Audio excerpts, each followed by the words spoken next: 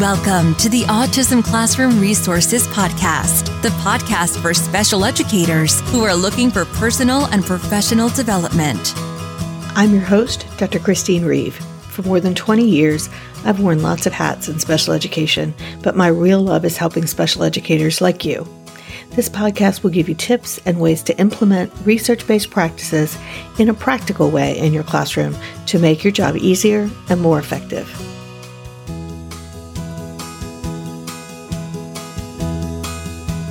Welcome to the Autism Classroom Resources Podcast. I am so glad that you've joined us today. I have a very special guest for you. Sasha Long from the Autism Helper is with us today. And she and I got a chance to talk all about one of our favorite topics, which is data collection and analysis in actual classrooms. And I really enjoy talking to Sasha about this because we both come from that classroom background, and she's going to share some really good suggestions about data in general, but she's also going to share some really nice perspective on the state of where we are in teaching and what that means for data collection. So let's get started. Hi, everyone. I am so glad that you are joining us for this episode. Sasha Long is here today to talk about data. And we were just laughing that nobody likes to really talk data with me. So I'm always happy to find somebody who finds it as interesting as I do. Sasha is a board certified behavior analyst. She was a classroom teacher, and she is the founder and president of the Autism Helper. She does lots and lots of different things, from blogging to podcasts to online courses, as well as I know she does some professional development as well. So I'm going to let her introduce herself, and then we'll get to talking about data. Thanks, Chris. Well, that was actually like a very thorough, lovely introduction. So I think you covered a lot of it. I'm a former special education teacher. I'm a board certified behavior analyst. I started the Autism Helper to share resources and strategies. We do that in a lot of ways. Like you said, blog, podcast, professional developments, courses. And I love it and love talking data. So I'm excited to be here. Good. Awesome. So you and I've talked about data before on your podcast, and I know that we kind of sometimes look at things in a very similar way, but what are your best tips? I know one of the things that teachers really are struggling with and always have is, how do I make data work in the classroom? Like, I know that I have to have data. Everybody tells me that I have to have data. Not a lot of people tell them what that data should look like. And, so I'm always looking for good tips on how to help teachers actually make it work while they're actually teaching. Data is always one of those things. People are like, if I didn't have to teach the kids, I could do this. And I'm like, if you didn't teach the kids, we don't need the data. I know, exactly. So what are some tips that you have for that? That's a great question. And I really think what I've been talking about a lot lately is it kind of, for everything for me, comes back to reinforcement. And I think if we can really tie in the why to the data, and I think that's a disconnect that a lot of teachers have is, like you said, I know I should take data, but it's so hard. And when we personally don't see the value in something, we don't do it, right? We don't make time for it. Like, it's kind of like flossing. Like, I floss a lot right before my dentist appointment. Like, I have a dentist appointment in a month. I'm going to floss every day.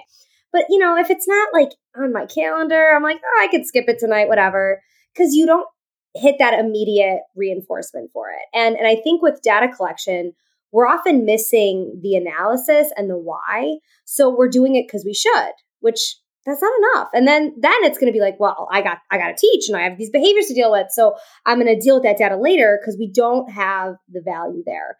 And I think in a big picture way, and we can talk about some actionable stuff too, but in a big picture way, if we can connect the why, that leads to so much more consistency because we're going to be contacting that reinforcement right there. So we have that value in that process, where when you have just the should, it's kind of like, I don't really care, whatever. That's not high on a the big enough list. Yeah, it's not a big enough reinforcer when what it's competing with is the needs of our kids sitting right across from us, behaviors. Like, there's so many competing contingencies that the should isn't going to be there. Mm-hmm. No, and that's a really good point. I've been talking recently about the fact that when you do analyze and collect your data, it's really important that there's also a feedback loop to the staff. If we want parents to take the data, they have to see why it matters. They have to see how this informs your instruction. And whenever we've created and filled that loop, it's amazing to me that teachers will come back and say, I'm not having any problems with them taking data anymore. I'm like, because they see why you need it. And they are like, can I see the data? I want to see how he's doing. Yeah. Because after a while, it does become a little bit addictive. Yeah, it does. And you know what? I think actually the pair thing's awesome. That an awesome point that one of the biggest game-changing things I did when I was in the classroom for my paras was give them the mastery criterias and then also give them the skill sequence. Like, hey, when we hit mastery on this set, go to this next set. When we hit mastery on this set, go to the next set, laying that all out for them because they now, you get bored working on the same colors after a while, the same letters, the same exemplars. It's like, well, when you hit 9 out of 10 on 3 days, you get to go to the next one. They're not skipping a day of data because they want to get to that too. And having that kind of whole path written out for them too, I thought worked out really, really well because before I did that, they'd come to me and be like, oh, they hit mastery criteria. And I was like, oh, great. I'll get back to you on what to do next. And would immediately forget because there's a million things going on. And then 2 weeks later, I'd look over and be like, why are they doing puzzles? What are they doing over there? And I'm like, oh, I forgot to tell them what to work on next. So if they see that path too of hey, this is where we're going, it is, like you said, addicting. And it also, I think, really brings a lot of value to the role of that paraprofessional. Is hey, look what I did. I was the educator. I taught all these skills. We made this progress together.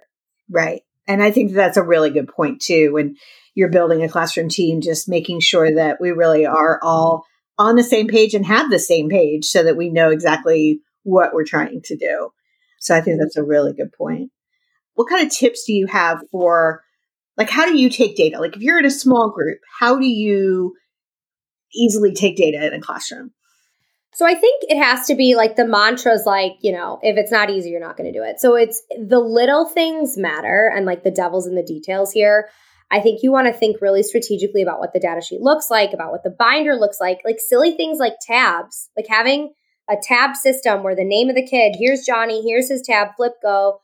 That 2 seconds is a game changer on versus let me go find this in a busy binder in a clipboard if it's not organized. The whole purpose of being organized is that you're going to be efficient. When those kids are ready to learn, you're ready to teach, and that includes data. You can't have even 30 seconds to look for the data sheet. It has to be right there. So what systems, what organizational tools can you put into place to lessen that time between your teaching and the data's right there? So I like a binder personally because you can have it all tabbed by goal, by student, and then having the data sheet super simple where we're doing plus minus or tally, whatever types of systems we're using, rubrics, whatever is all right there. And then really being reasonable with your expectations on yourself of how many kids you're taking data on, how often you're doing it. I probably a little out of my repertoire at this point, but taking data on multiple kids is really hard to do at once, in reality. So when you look at, oh, maybe I'll try to take data on 3 kids. Just don't. I'd rather have less data that's quality and consistent than, hey, in August, I took data on 3 kids every day for 3 weeks and it was great. And then I never did it again, So you lose steam on that because it's not sustainable. So that hey, I'm going to get to Johnny once a week. And you know what? That's great. And that's enough. And I think that pressure sometimes gets overwhelming for teachers and for clinicians too, that we got to be doing data on every single thing, every single day. And you don't. Right. Well, and I see that sometimes as one of the areas where a lot of people will tell teachers that they need data. They don't give them any real understanding of what kind of data, how often they take data. Yeah. And there's always this assumption of I have to take data on everything. Yeah. And it's no, you have to have clearly defined things that you're taking data on, and maybe you schedule them. Because I'd rather have a really strong sample of 1 day a week of data in some cases than 5 days where I can't count on whether or not it was accurate because we tried to take frequency data across the whole day. Yeah, exactly. Exactly. And I see that struggle a lot, that teachers are, because again, the only message they're getting is you have to take data. Where's your data? And so that's a really good point. Do you find that different people have different organizational styles that work for them? I'm listening to you talk about a binder and I'm thinking I get messed up by binders. I do better with a stack of clipboards. Yeah, it's so personal. Right.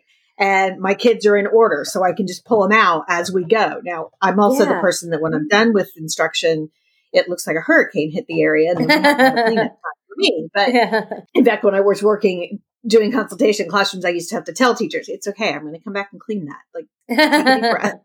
Yes. I'm not leaving your class that way. But I think that's the other thing that's really hard, is just trying to figure out what works for the teacher and also what works for the paras in terms of data collection. And it's hard to like let go the reins a little as the teacher to the paras to give them that flexibility. Like, hey, if you find these binders annoying and you want to do clipboards, use clipboards. If you want to just have Post-its and then transfer to the data sheet later, cool. Right. And, you know, I'm pretty type A. So I feel them on that. They're like, oh, well, I don't want to let them make their choices. But it's very respectful, I think, too, to like, hey, what's your preference? What's going to work best for you? And then you're going to get way better results for something that feels more natural for that person. Mm-hmm. Yeah. I remember an aide I had that was taking data, and we were using just a plus and a minus, and there were X's. And X's usually meant there was no opportunity for anything. And so I walked in one consultation period, picked up the data sheet, and I'm like, oh no, like this is bad. And I went to the teacher, luckily, first, and she's like, no, that's what he does when he does it. He writes an X in the box. And I'm like, oh, okay. And she's like, I mean, we can tell him to adjust. Like, no, if it works for him, it's fine. I can adjust. Yeah. He doesn't need to. Exactly. And I think that's one of the reasons, like, people are always like, you know, what data sheet should I use? Or, you know, what system should I use? And I'm like, well, let's figure out really what your organizational style is. Like, I'm a person who has to see everything. Like, I know where everything is on my desk. No one would believe me if I told them that because it's a disaster. But I always think back to two different teachers I had who took data really, really neatly. They were both pretty much OCD, and they both knew that about themselves. And their data is the only data I've ever had that like had no markouts, no nothing. Like, it's pristine, and I actually still believe they took it. But what was funny was that their aides would not take data in their binder because they're like, I'm going to mess up her form. And she's like, no, I don't care if you mess up my form. I really don't. And they're like, no, we need another sheet of our own. We're not taking data on that. That's so funny. Like, yeah, it's really hard. It's a really hard thing to balance. And you always have to prioritize the instruction with the data. It's like, how do you keep the kids engaged? And what is your best advice when you're thinking about a beginning teacher, first or second year, who's just really kind of starting to get into the groove of things? How do you suggest that they look at setting up like a data system or setting up a data plan? I think you got to start so small, so slowly. And really the start of the year, I think, besides major behavior data, I would really like not have that on my radar the first few weeks, months, whatever it takes. Like, because the start of the year, especially when you're new, is about like those systems and processes, getting your routines down, getting your schedules, about reports, about reinforcement. And yeah, some data will come into that. But as far as your academic data, I think it's so overwhelming, you know, now to go on Instagram, blogs, you know, TikTok, everywhere. There's like all these ideas, and it's like, I got to do everything. It's like, pick one thing. That's it. Like, pick one goal, pick one student, whatever you want to do. And know that like, just because I'm picking to take data on language arts schools right now, doesn't mean you're ignoring math. It just means you're not ready for math yet. Like, you'll get there. And if you're starting with language arts in October, maybe you add in data on some math goals in December. And we fade that in. It's especially for a first year teacher or a teacher that's first year to special ed, then maybe they're in gen ed. I mean, it's just like, you know, you're like almost getting hazed those first few weeks. Like, so adding in the data piece is, my first year teaching was a long time ago. I know with certainty I took no data my first year teaching because I was like treading water, surviving. Like, I had major behaviors. I had brand new paras. I had an empty classroom. I didn't even know I was probably supposed to be taking data at that point. So, you know, it comes. It really can. And so I think having expectations that are reasonable, because again, we'd rather have it start slowly and be consistent and have that buy-in, have that value, be training your pair as well, than trying to do it all really once and then just burning out. Because I think that's why our teachers are really burning out and not able to come back because of the unrealistic expectations that they're facing. No, I think you're totally right. And I think that's certainly something that we're seeing we were seeing it before COVID and we're seeing it even more now. And it's just, again, I mean, with most of those things, it's just expectation upon expectation upon expectation without a real, like, how does your room run? Yeah. And it's really vague expectations too. Like like you've said a few times, like, it's like, here, take data, reduce behaviors, teach. And you're like, teach what? Reduce what? How do we reduce behaviors? What kind of data? And it's so, that gets really overwhelming too, when you know you're supposed to be doing something, but no one's been specific enough with you to know if you're doing it right or wrong. So I think that's challenging too, that even if you feel like you are taking data and you're doing it well, you don't know if it's right because you haven't been given those clear expectations from administrators, from your district. You're like, is this what they want? I don't know. So I think once you kind of are in a good groove, you just have to kind of be confident in yourself, because let's be real, your administrators don't know either. Like, they're just telling you this, but like, they don't exactly know what they want or need either. And in my experience, if you show up at an IEP and you've got data, they're happy. Yeah, that's good enough. Very few administrators are going to look at your data and go, this isn't right because you should have been taking this kind of data. I know. It's like, I know. They're like, she has data. Yeah, I know. I've like joked. I'm like, and if it's charted, I mean, you could chart like how many Cheetos you ate last week. No one cares. They're like, oh, you charted data? Oh my God. And like, you're going to be the best teacher ever. So it'll be great. Right. Right. What do you suggest as far as once the teacher started taking some data, what kind of system do you look at for analyzing data? Like, what kinds of things do you use? I think that I'm like a big fan of like any prompts, reminders for ourselves, because again, we have like our best intentions. A few things. I think having that mastery criteria really well thought out from the start is really important, because, we kind of tend to arbitrarily assign those, right? You're like on your 40th IEP of the year, you throw like an 80% mastery criteria out of everything and move on. And then later you're like, wait a minute, no, he can't identify letters with 80% mastery. We need 100% mastery with that skill. Like, we have to figure this out differently. So really thinking critically about the mastery criteria and then those benchmarks of what's coming next. And then when you look at that data on a regular basis, having some type of scheduled system, like we need systems ourselves. So whether that's like your Monday prep or staying 10 minutes late every Thursday, something that like is embedded in your routine, that you set a calendar reminder, you have an alert go off. Like, it's a thing with multiple like I need even multiple reminders. So multiple reminders are happening. And I think then if you get your system really well set up, if you've thought critically about the goal, how you're taking data, having that mastery criteria written out, the analysis piece really should be quick and easy. You should be able to look at that data and think, my question I always share is like, should I continue on, move on, or change?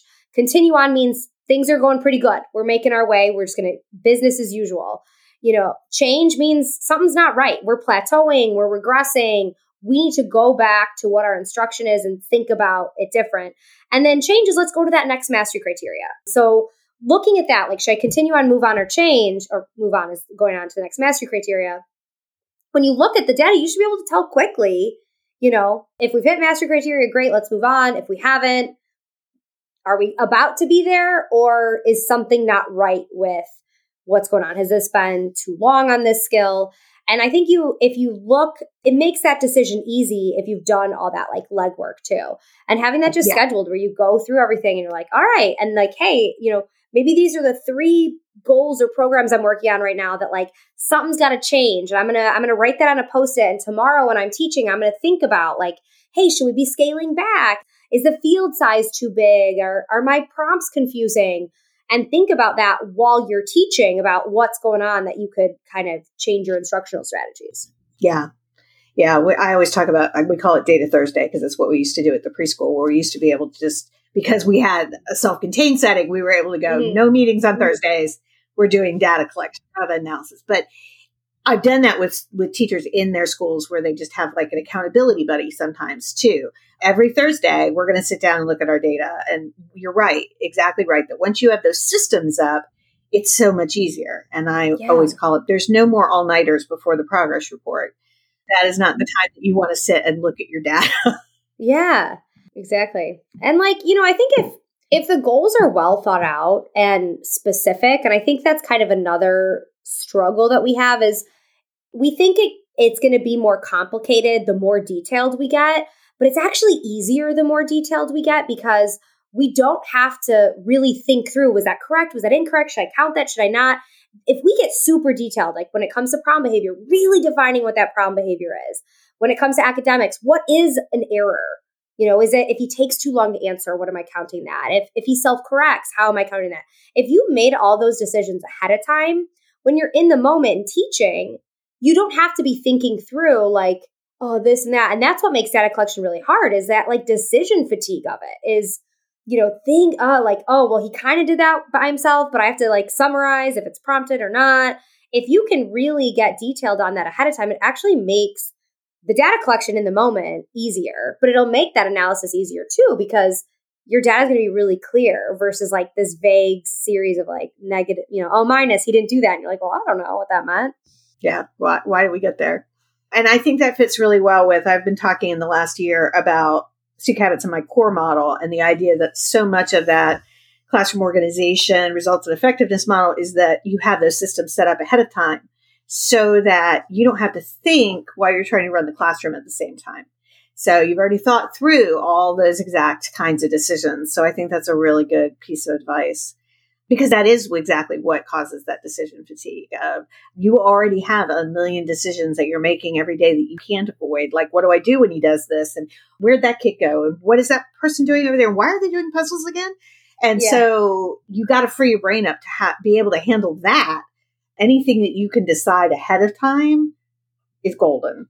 Yes. Makes it much easier. And then it's also a habit, I think, is another thing I've talked about in the past is, especially for new teachers, that it's a habit and it takes practice and it doesn't come easily. If you're going to try a new data sheet, try one at a time and stick with it for a while. Because to this day, we used to have a data sheet that is graph as you go, but it graphed from the bottom up. So we put our data in at the bottom of the page and then put it up.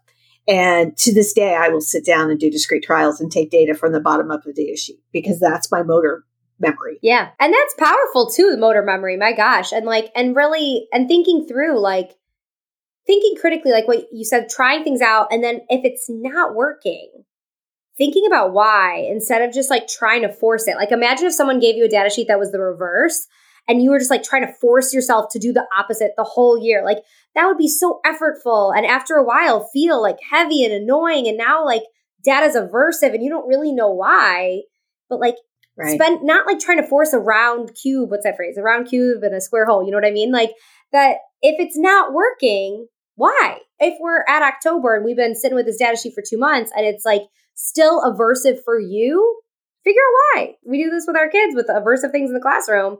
We have to do that with ourselves too. Like, hey, why do I hate taking data here? Why do I avoid this? What about this is not working? And it's sometimes in those simple things of like, hey, I'd prefer this to be a landscape instead of, portrait. Like it'd be easier that way. Like then change it. Mm-hmm. That's a really, really good point. I love the idea of, figure out what's not working for you. And if it's aversive, figure out a different way to do it. I think that's huge. And especially because, as you said earlier, there's so many things that they're bombarded with on social media of, oh, look, I've got these 3 colored counters and I can take data on 3 kids at a time. And I'm like, yeah, I can't do that. I can do it on 3 Post-it, but I can't do it with a counter because I will screw up and one of them will have the wrong count and I can't fix it. I can fix it when I do it. So I think that's a really, really good point. Any other thoughts about data? I have so many. I can't. I know, right? We've kind of touched on so many things already. I think when you think about behavior data versus academic data, behavior data does have a little bit more urgency because we kind of been talking a lot about academic data. And to touch on behavior data, I think it has a little bit more urgency and importance, especially when we're dealing with things like aggression or property destruction or eloping. But it also at the same time, because of extreme behaviors, then it can be pushed to the side very quickly. You're not in the middle of an aggressive episode with a child, like, hold on, let me write down that was a punch. Right. And, that gets pushed to the side very quickly. But, we so critically need the data piece there when it comes to those behaviors, because if we don't know how our behavior plans should look. And then, in the lead up to our writing our behavior plans, but then after that, we don't know if our strategies are working or not. And we have to really rely on our data for that analysis piece. I mean, same with academics. There's just so much, as you said, going on in your head throughout the day and throughout the week that our opinions are not sufficient for deciding if a goal's been mastered or if a behavior plan is working. And that's not because our opinions aren't good. It's just that there's too much going on, that we need that objective data piece to help us make those decisions as opposed to, what we think. And with behavior, it's really, really hard, I think, to take a bird's eye view when you're part of it. Like you're part of the environment, you're part of the problem, whether or not you'd like to admit it. Like you play a role in this behavior because you're part of getting feedback, receiving feedback, consequences. You're part of the antecedent. And it's hard to see. I'm sure you've been in that situation as a consultant. You walk in and you see something, you're like, oh God, that's really obvious. And the teacher's like, oh my God, how did I not see that this is what's happening? And you're like, well, I'm not part of it. It's easy for me, an objective observer, but exactly, it's hard as the teacher or the parent to see that. Yeah. So I think data gives us that opportunity from a behaviors perspective to be the observer, Mm-hmm. No, that's a really good point. And I think that's something that's also really important, even with instructional data, especially with a lot of our kids that have more significant disabilities. Their progress is not something that happens really quickly a lot of times, but it doesn't mean the progress isn't there. And it's always amazing to watch as a teacher starts to really track that data for them to be able to see, oh, wow, he really did make progress because he mastered 3 of these steps since, 2 months ago. But you wouldn't have noticed it if you were just teaching him and not tracking it. Yeah, exactly. Yeah, those little steps really do add up, but day to day, you don't really see it. Right. And I think that's true with behavior as well. I think sometimes it's one of the things, I don't know if you've seen this, but one of the things that I always saw was I would put a behavior plan in place and I'd come back a week later and I'd say, how is it going? Oh, he's so much better. He's so much better. And I'd take data and I'd be like, he's exactly the way he was when I saw him last time. Yeah. And they're like, no, he's so much better. And I began to realize that what it was is he was so much better because they knew what they were going to do when the behavior happened. They had a plan. And so their stress level went down. So his behavior wasn't as stressful as it was before. And I think that has been another really important reason for why we need that behavior data, because it's very easy for it to become very subjective very quickly without realizing it. Oh, yeah. I mean, and that situation happens a lot too. Like you said, on things are going good. And I think we also, and I joke about this, those Febreze commercials, the nose blind effect. I feel like teachers go nose blind. We just get used to it, right? Someone comes to your room and they're like, what's that loud noise? Oh, and yeah. you're like, what noise? And they're like, that blood curdling scream. And you're like, oh, that's just the inner monologue of my life now. Yeah, that's right. Just, you and you're just like, oh, I only got bit 7 times today. And you're like, wait, I shouldn't say that. But you get used to it, which is good. I mean, you don't quit your job. You're not burnt out, but it doesn't do our kids a great service because they're not actually learning new skills, reducing challenging behaviors. We're just used to toning it out or dodging punches now. So if we have that data to tell us, I want to know that a lot of these behavior plans are really, really hard and effortful to put into place. And if it's not working, let's not keep doing it, right? Let's do something different. Right. No, I think that's a really good point.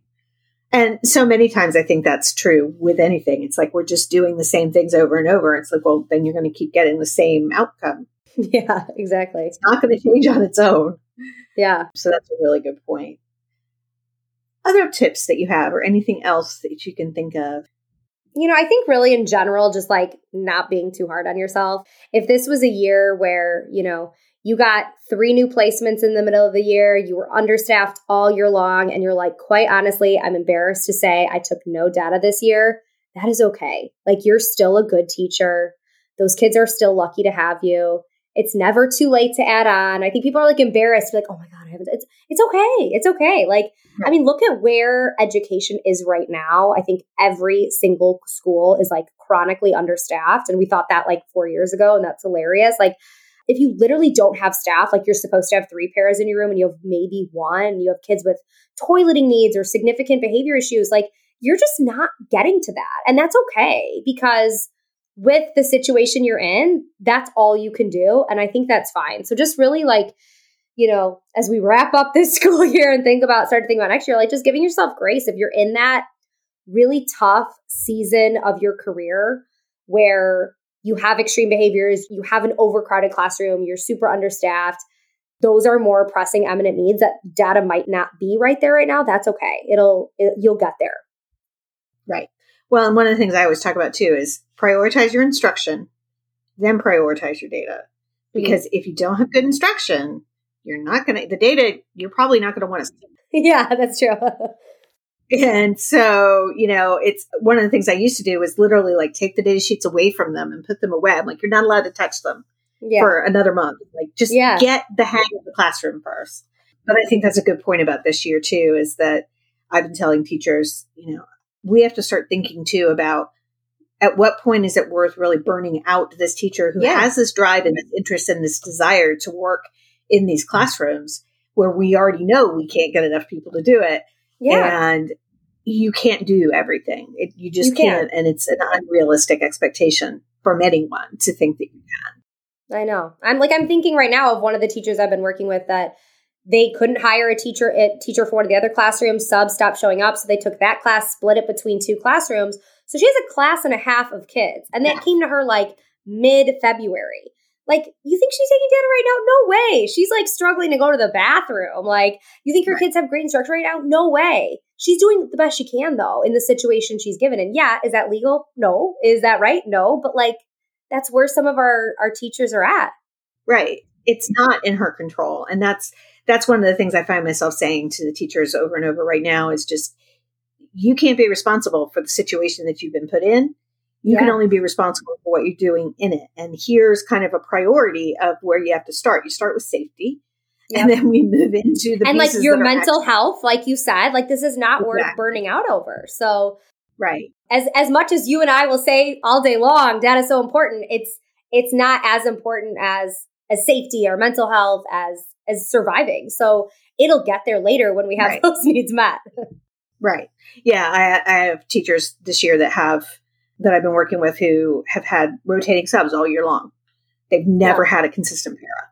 And I'm like, you're just going to need to put them in a place where they can do something very simple. They have very simple directions. You've given them very clear directions, and you're going to have to let it go because you're not going to be able to have the classroom be where you want it to be or what you think it should be. You've got to lower your expectations. That's a really good point. As much as we don't want that.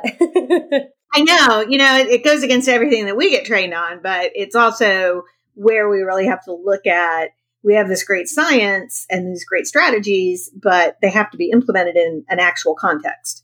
Yeah. And unfortunately, our context is kind of failing us at the moment. Yeah.